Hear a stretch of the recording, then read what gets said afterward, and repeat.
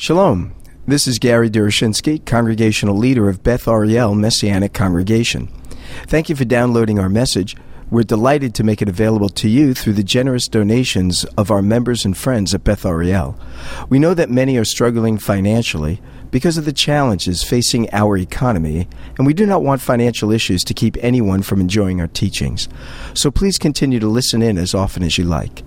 But if our presentations have been beneficial to you, and you are able to provide a financial donation to Beth Ariel, whether large or small, would you prayerfully consider sending a gift in support of our ministry? You can donate online through our website at bethariel.org. That is spelled BETHARIEL.org. Also, please remember to pray for us, that we would be responsive to the Lord's guidance as we reach out to the lost sheep of the house of Israel in the greater Los Angeles area. Thank you, and I hope you enjoyed this message. But this morning, I'd like to think about the Lamb of God who comes to take away the sin of the world. And so let me take you on just a little journey, okay, to begin with. And so if you have your Bibles, you can open to the Good News of Yochanan, Gospel of John, chapter 1. And just hang around there for a little bit, okay? And I'm going to flip around, but just to give you an idea. Eventually, our journey will lead us to Isaiah chapter 53. I know that some of you who have been following Chosen People realize that this is not just an important chapter to us, it's an important chapter to every Jewish believer. For years, I would ask people how many people were influenced for Yeshua by Isaiah 53, how many Jewish people, and you'll see what will happen now. So how many of you were influenced by Isaiah 53 before you became a believer? Raise your hand. Okay, see? Not many. Now, how many of you had your faith strengthened and you were influenced by Isaiah 53 after you became a believer? Okay, now the majority raised their hand. And so I came up with the brilliant conclusion based upon this scientific survey that if more people knew about Isaiah 53 ahead of time, maybe more Jewish people would consider Yeshua, because most of us do realize Isaiah is Jewish, right? Okay. The book is very Jewish, the Tanakh. And so if he's clearly speaking about Yeshua, then maybe there's something to it. And so we've been doing a campaign on Isaiah 53 through social media, through billboards, and through all sorts of things. And right now it's going on in Hebrew, English, and Spanish. And so we have an Isaiah 53 going on in Israel. It's interesting. A lot of the people who are involved and engaged with us in Israel are in Tel Aviv. So, you would think that, more secular Jewish people wouldn't have an interest in the Bible. Remember, for whatever it's worth, it's still Yeshayahu. It's still a Jewish prophet. And even though it's studied in school, of course, in Israel, but a lot of people, particularly in Tel Aviv, are not particularly religious. And so we're getting about 70% of the web responses from Tel Aviv. And we've already sent out 100 Isaiah 53 books in Hebrew to people that have requested it. We have a testimony video on there. Just go to isaiah53.co.il. And if you don't know Hebrew, just enjoy it. You just will not know what's going on. But if you do know Hebrew, you'll see some really wonderful testimonies and some information. And we've had 2,400 people come to the website and watch the video, which is a testimony of a young Israeli believer. And they've watched the testimony for a minimum of about 6 minutes each. And so for those of you that understand that about the web, that's a lot of time. And so we're really excited about that. And so God is blessing it. So why Isaiah 53? Well, if you remember, there was an expectation that the Messiah would come. Now, there was confusion as to what he would do when he came. Most people expected a king, a Davidic king. But there were some people who expected something a little bit different. Maybe a servant, maybe someone who did something different. But there was some kind of an expectation. And there was certainly an expectation that we still have today, although most of you don't believe it, that Elijah will come during Passover. How many of you believe Elijah will come during Passover? Okay, see, we have a few. This year, once again, hundreds of thousands of Jewish children will be disappointed. So give them some extra afikomen gelt, because they're going to be. It's a rough period for the kids. And so there was a prophecy, and actually it was chronologically, it was actually the last piece of information you received from God in the Tanakh, the Old Testament, before what we talk about as the 400 silent years. Okay, but remember, that's what Christians call it. Jewish people don't call it 400 silent years. Okay, and so these 400 years between Malachi and the New Testament. And the last words you heard from Malachi, because as most of you know, the Tanakh ends with 2 Chronicles, the Jewish version of it. Okay? And so somewhere in the process, probably the early church got hold of it, and it ended with Malachi. And so there's a big difference between what the last book of the Bible is in both the Jewish Tanakh and the non-Jewish or Christian, Messianic Bible, whatever. It's a Messianic congregation. I get so confused. But I'm not confused about this. And so in Malachi chapter 4, verses 5 through 6, which are the very last verses of the Tanakh, and it reads this: "Behold, I'm going to send you Eliyahu the prophet before the coming of the great and terrible day of the Lord. He will restore the hearts of the fathers to their children, and the hearts of the children to their fathers, so that I will not come and smite the land with a curse." Close the book. So the Tanakh ends with hope. It ends with everybody knowing that this is not the complete story. You see that? And every Seder will end with Lashana Haba b'Yerushalayim. Next year we will be in Jerusalem. Why? Because the Tanakh always looked forward. It looked forward to the coming of the kingdom of God. It looked forward to the coming of the Messiah. The Tanakh was never an end in itself.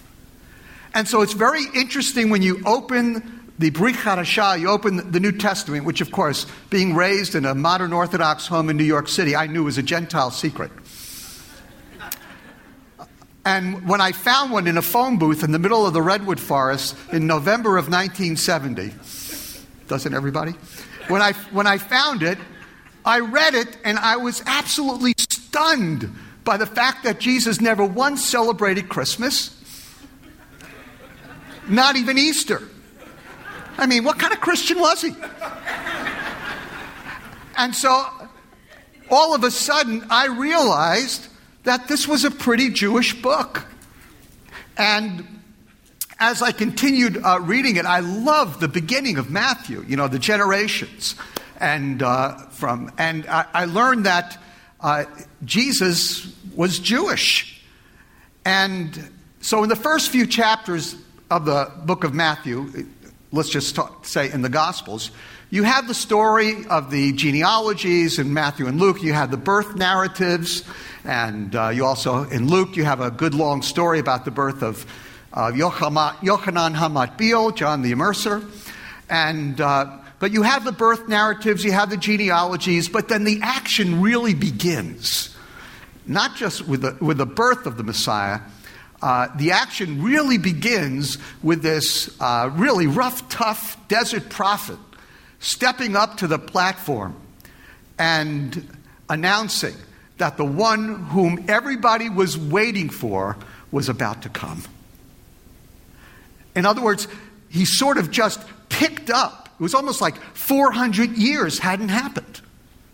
He just picked up with the end of the book of Malachi and said, okay, let's now continue the story. I'm not the one. but I'm the one who's announcing the one that will come, just like Malachi said. And this one who is to come, whoa, he's special. He's going to turn the hearts of the fathers to the sons and the sons' hearts to the Father.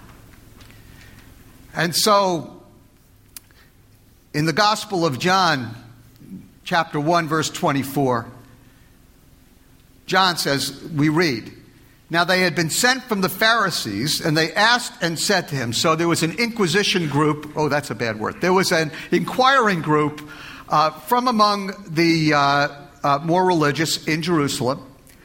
They were part of Yad Lachim. That's an inside joke. But anyway, they asked him and said to him, "Why then are you baptizing?" That Goyish word, which actually is not so Goyish because the Gentiles got the idea of baptism from the Jews. You all know that. Okay? I live in Brooklyn.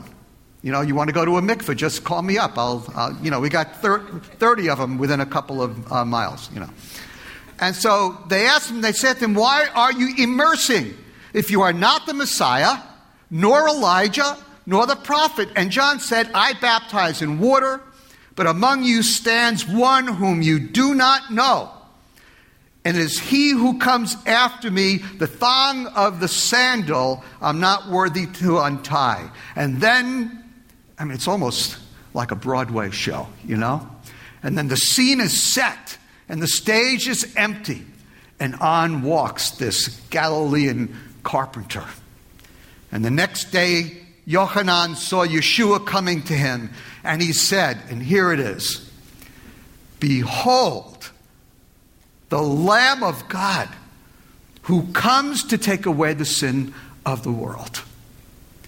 So he is the one who's going to turn the hearts of the fathers back to the sons, and the sons back to the fathers, and everybody's heart back to God.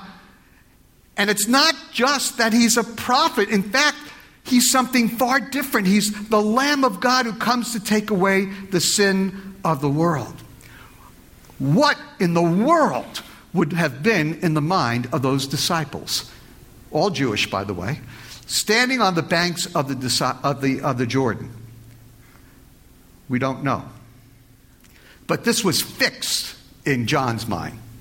Later in verses 35 through 37 we read, "Again the next day John was standing with two of his disciples, and he looked at Yeshua as he walked, and he said it again.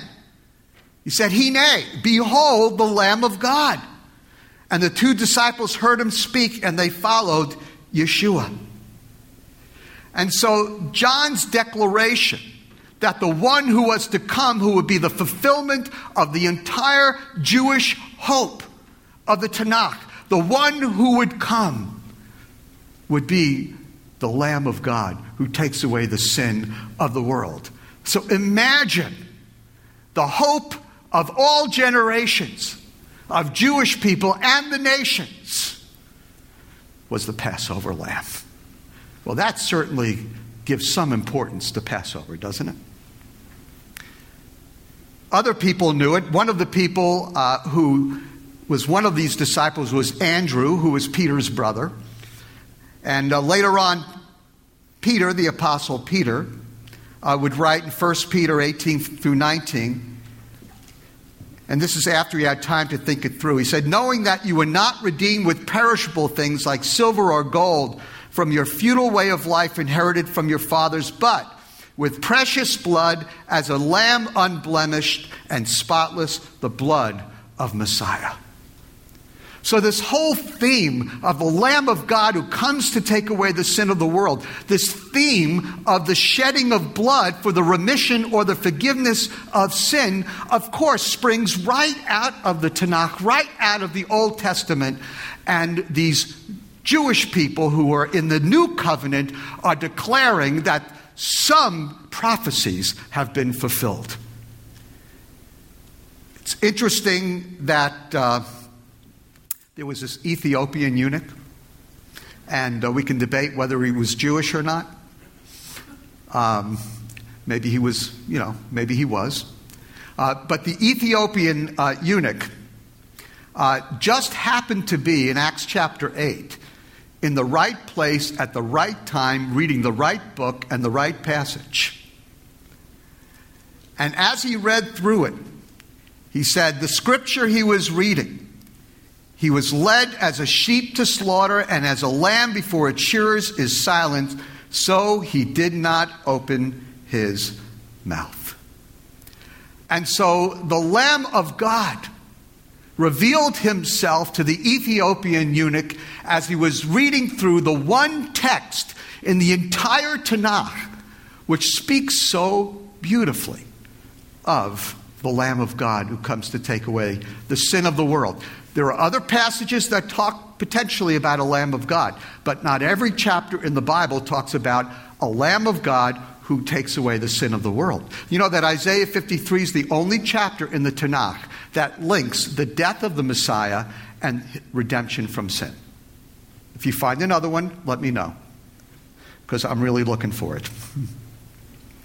And so turn in your Bibles now, if you would, to see the beginning of the story in Isaiah chapter 53. And we'll note why this was so important.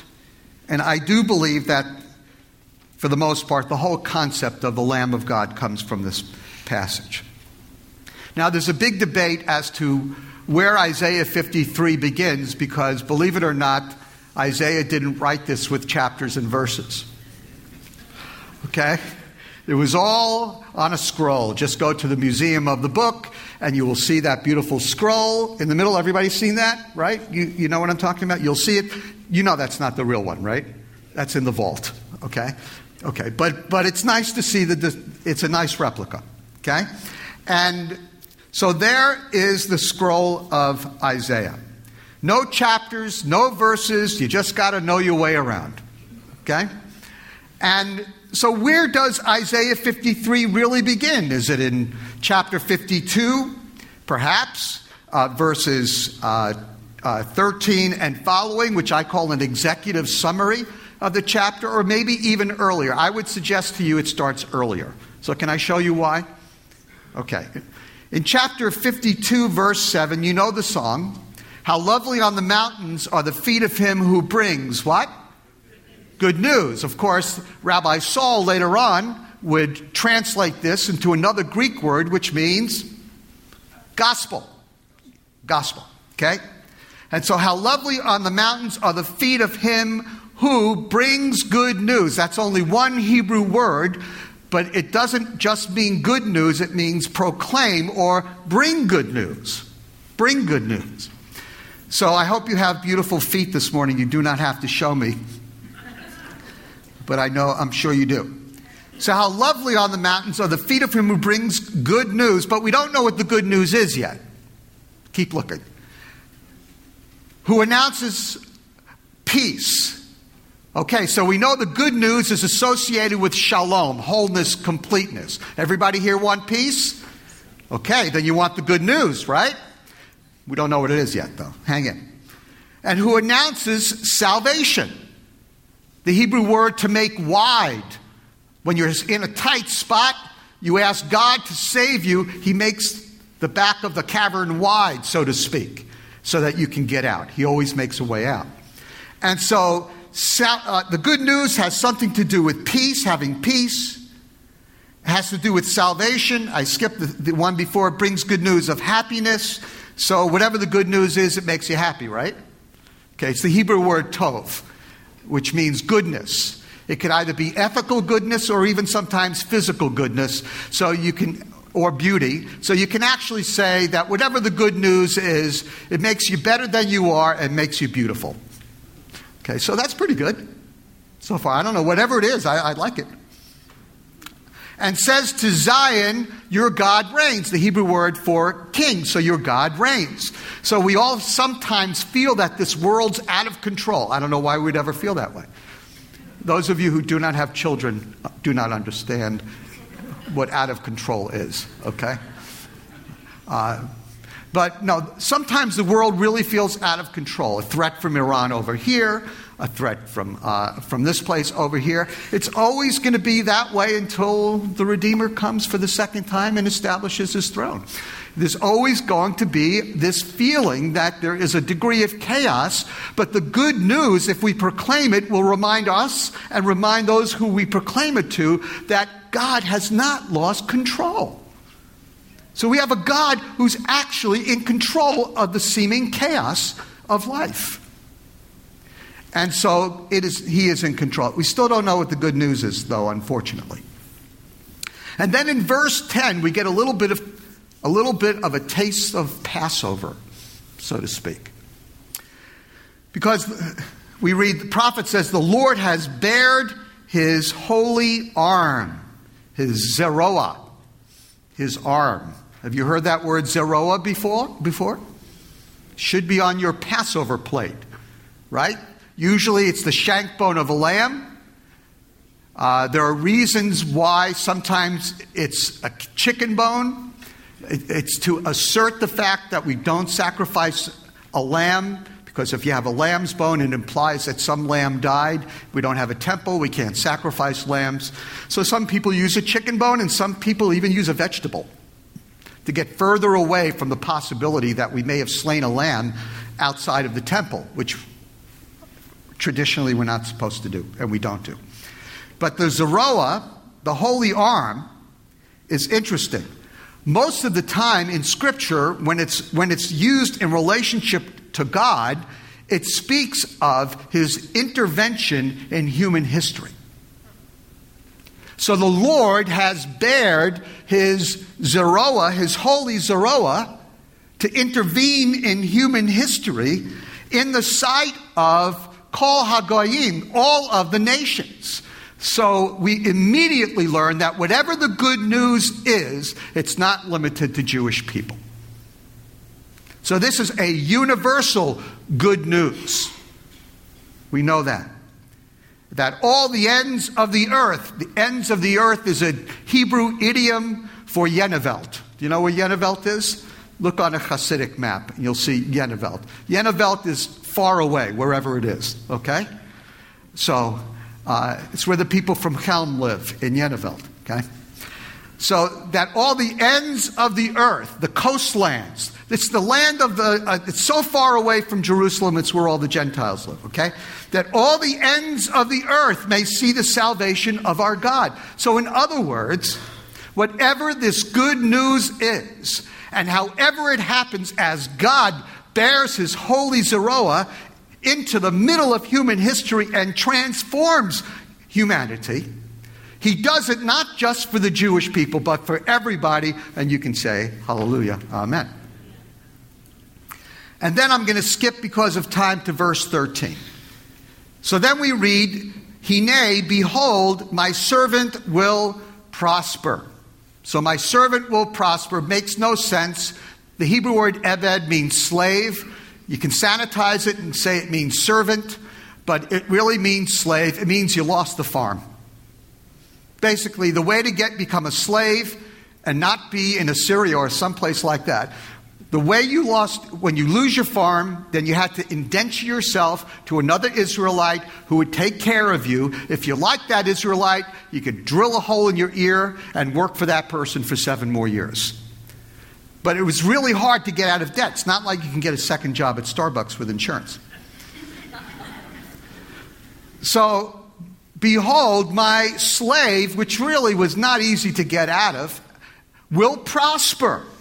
And some of your Bibles say act wisely, and if you see me after, I'll explain why that mistranslation is there. Okay? So my servant will prosper. In other words, everything this servant of the Lord had, he will get back. My servant will prosper. He'll be high and lifted up and greatly exalted. The last time you heard that was in Isaiah chapter 6, where Isaiah was in the throne room of God and in a vision, Yeshayahu saw the Lord high and lifted up and greatly exalted, and his train or his robe filled the temple in this vision. And so now you have a servant who should remain poor, but instead prospers. And instead of laying low in humility, he's high and lifted up and greatly exalted, not making him God, but in a sense comparing him to God. And just as many were astonished at you, my people, verse 14, so his appearance was marred more than any man, his form more than the sons of men. In other words, this servant of the Lord, who should have stayed poor and low, prospered and was exalted, but on the way from humility to exaltation, he was marred and scarred, and even the Hebrew implies disfigured on his way. And I do think that Isaiah, maybe he wasn't completely clear on it himself, but had Golgotha in mind. And then verse 15, thus he will sprinkle many nations. Sprinkle many nations. Of course, all of us are now thinking about, water and so on. This has nothing to do with water. That word for sprinkle is borrowed from the book of Vayikra, from Leviticus. And the Hebrew word there for sprinkle is a very usual word. It's the word that related to the sprinkling of sacrificial blood on the altar. And so if you look at it in context, so he will sprinkle many nations. So now we not only have a servant who should have laid low, but instead prospered and was exalted and lifted up, disfigured on the way up. He also functions not only as the servant of the Lord, but as a priest who actually sprinkles atoning blood on who? Again, the Jewish people, presumably the nations. And Israel was called to be a what? A light to the nations. Exodus chapter 19. We would be priests for the nations. And so we now see that this servant of the Lord would not be limited to the Jewish people, but would be generously shared with all.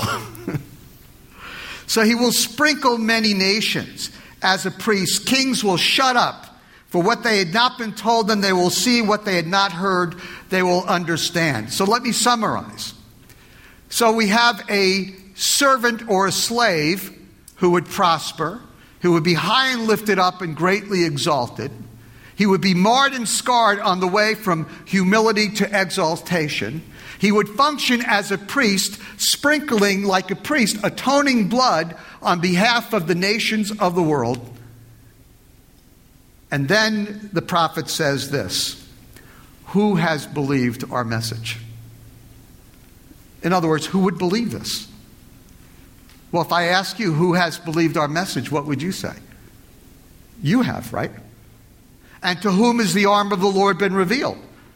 Next question. To you? Again, the saving intervention of the Zoruah in human history. And then Isaiah goes into a beautiful, beautiful prophetic portrait of the Messiah. It's almost like he was painting not just in black and white, but he was adding quite a bit of color, if you look at it as a prophetic portrait. He grew up before him like a tender root, like a root out of parched ground. No stately form or majesty that we should look upon him, or appearance that we should be attracted to him. There was nothing about this servant of the Lord that was attractive. He was the kind of person you avoided. So he was a leader with no followers. Nobody wanted to be seen near him. In fact, it gets worse. In verse 3, he was despised and forsaken of men, a man of sorrows and acquainted with grief. Like one from whom men hide their face, he was despised, and we did not esteem him. Men hid their face from lepers. So it was almost as if this servant of the Lord would have spiritual leprosy, and people would stay away from him. We didn't esteem him. Verse 4 is the transition. Look carefully. Something happened, and we don't know what it is. The scales fell off. The eyes were open. The blind now see. We don't know. Maybe it's Zechariah 12:10 and Romans 11:25 all wrapped together in Isaiah 53. But something happens. In verse 4, whoever is singing this servant song, the Jewish people, recognize this. Surely our griefs he bore. So he wasn't suffering for his own disobedience to God. and our sorrows he carried. Yet we ourselves thought he was stricken, smitten of God, and afflicted. That word smitten in Hebrew is always associated with leprosy because it means to make the skin kind of turn purple. And that's where the rabbis in Sanhedrin 98b, where there's a whole list of names for the Messiah, that's where he's called the leprous one because of this word. And so the Jewish people singing the song now realize that everything that we should have received, he received, and everything he received, should have received, we received. We should have been judged, he was judged. He should have been blessed, we were blessed. So there's a direct transfer. Accountants, you understand that better than I do.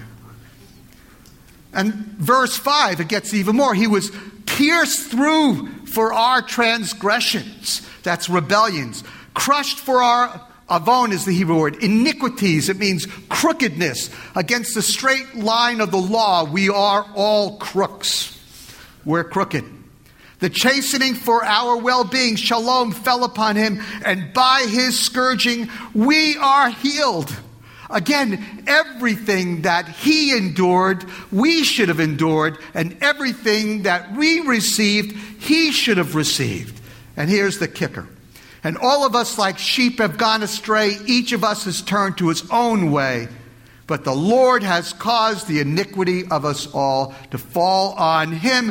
And finally, at least we get the first part of the good news. The good news is not a new religion. It's not a new philosophy.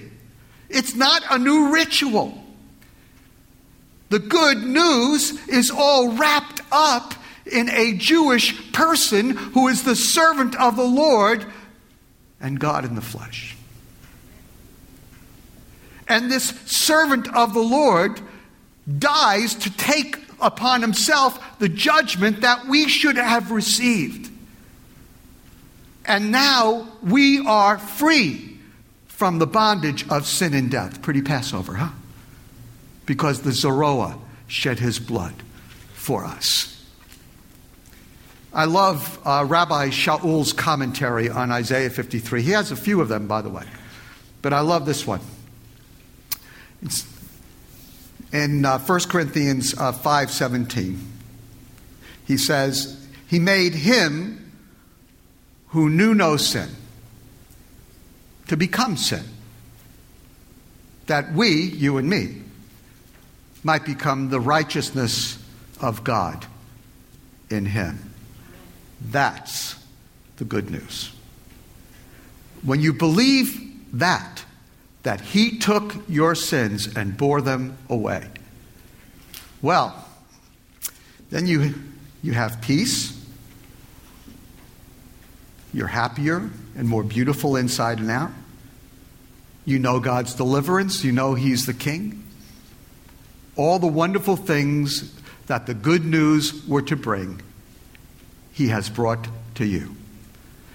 The second part of the good news, and I'm not going to go into it in depth, begins in verse 10. But the Lord was pleased to crush him, putting him to grief. If he would render himself as an asham, a guilt offering, he will see his seed, his offspring. He will prolong his days, and the good pleasure of the Lord will prosper in his hands. So I've been waiting to get to the valley to ask some people for advice, because I know you're theologically astute. Just look at this rabbi you have here. I mean, you know, the pastor. See? You don't get a gray beard for nothing around here, okay? All right, so here's my question, okay? This verse implies that the servant of the Lord who died is not dead. And again, I'll allot him a portion with the great, divide the booty with the strong. So he's got to be alive. So I've come here for the answer. Is the servant of the Lord dead, or is he alive? But alive. But did he die? Yes. And he's alive. Yes. How did that happen? And you say you don't believe in Easter, huh? Just call it Resurrection Day, whenever it happened. Don't feel you have to Yeah. Don't feel you have to wear a funny hat. Okay. The point is that this same Messiah, this servant of the Lord, who died for our sins, is the same one who crashed through and conquered death and rose eventually to the right hand of God, and one day will return, establish his throne in Jerusalem, and then we will see peace on earth as no human being, political system, or any country could ever produce. That's coming.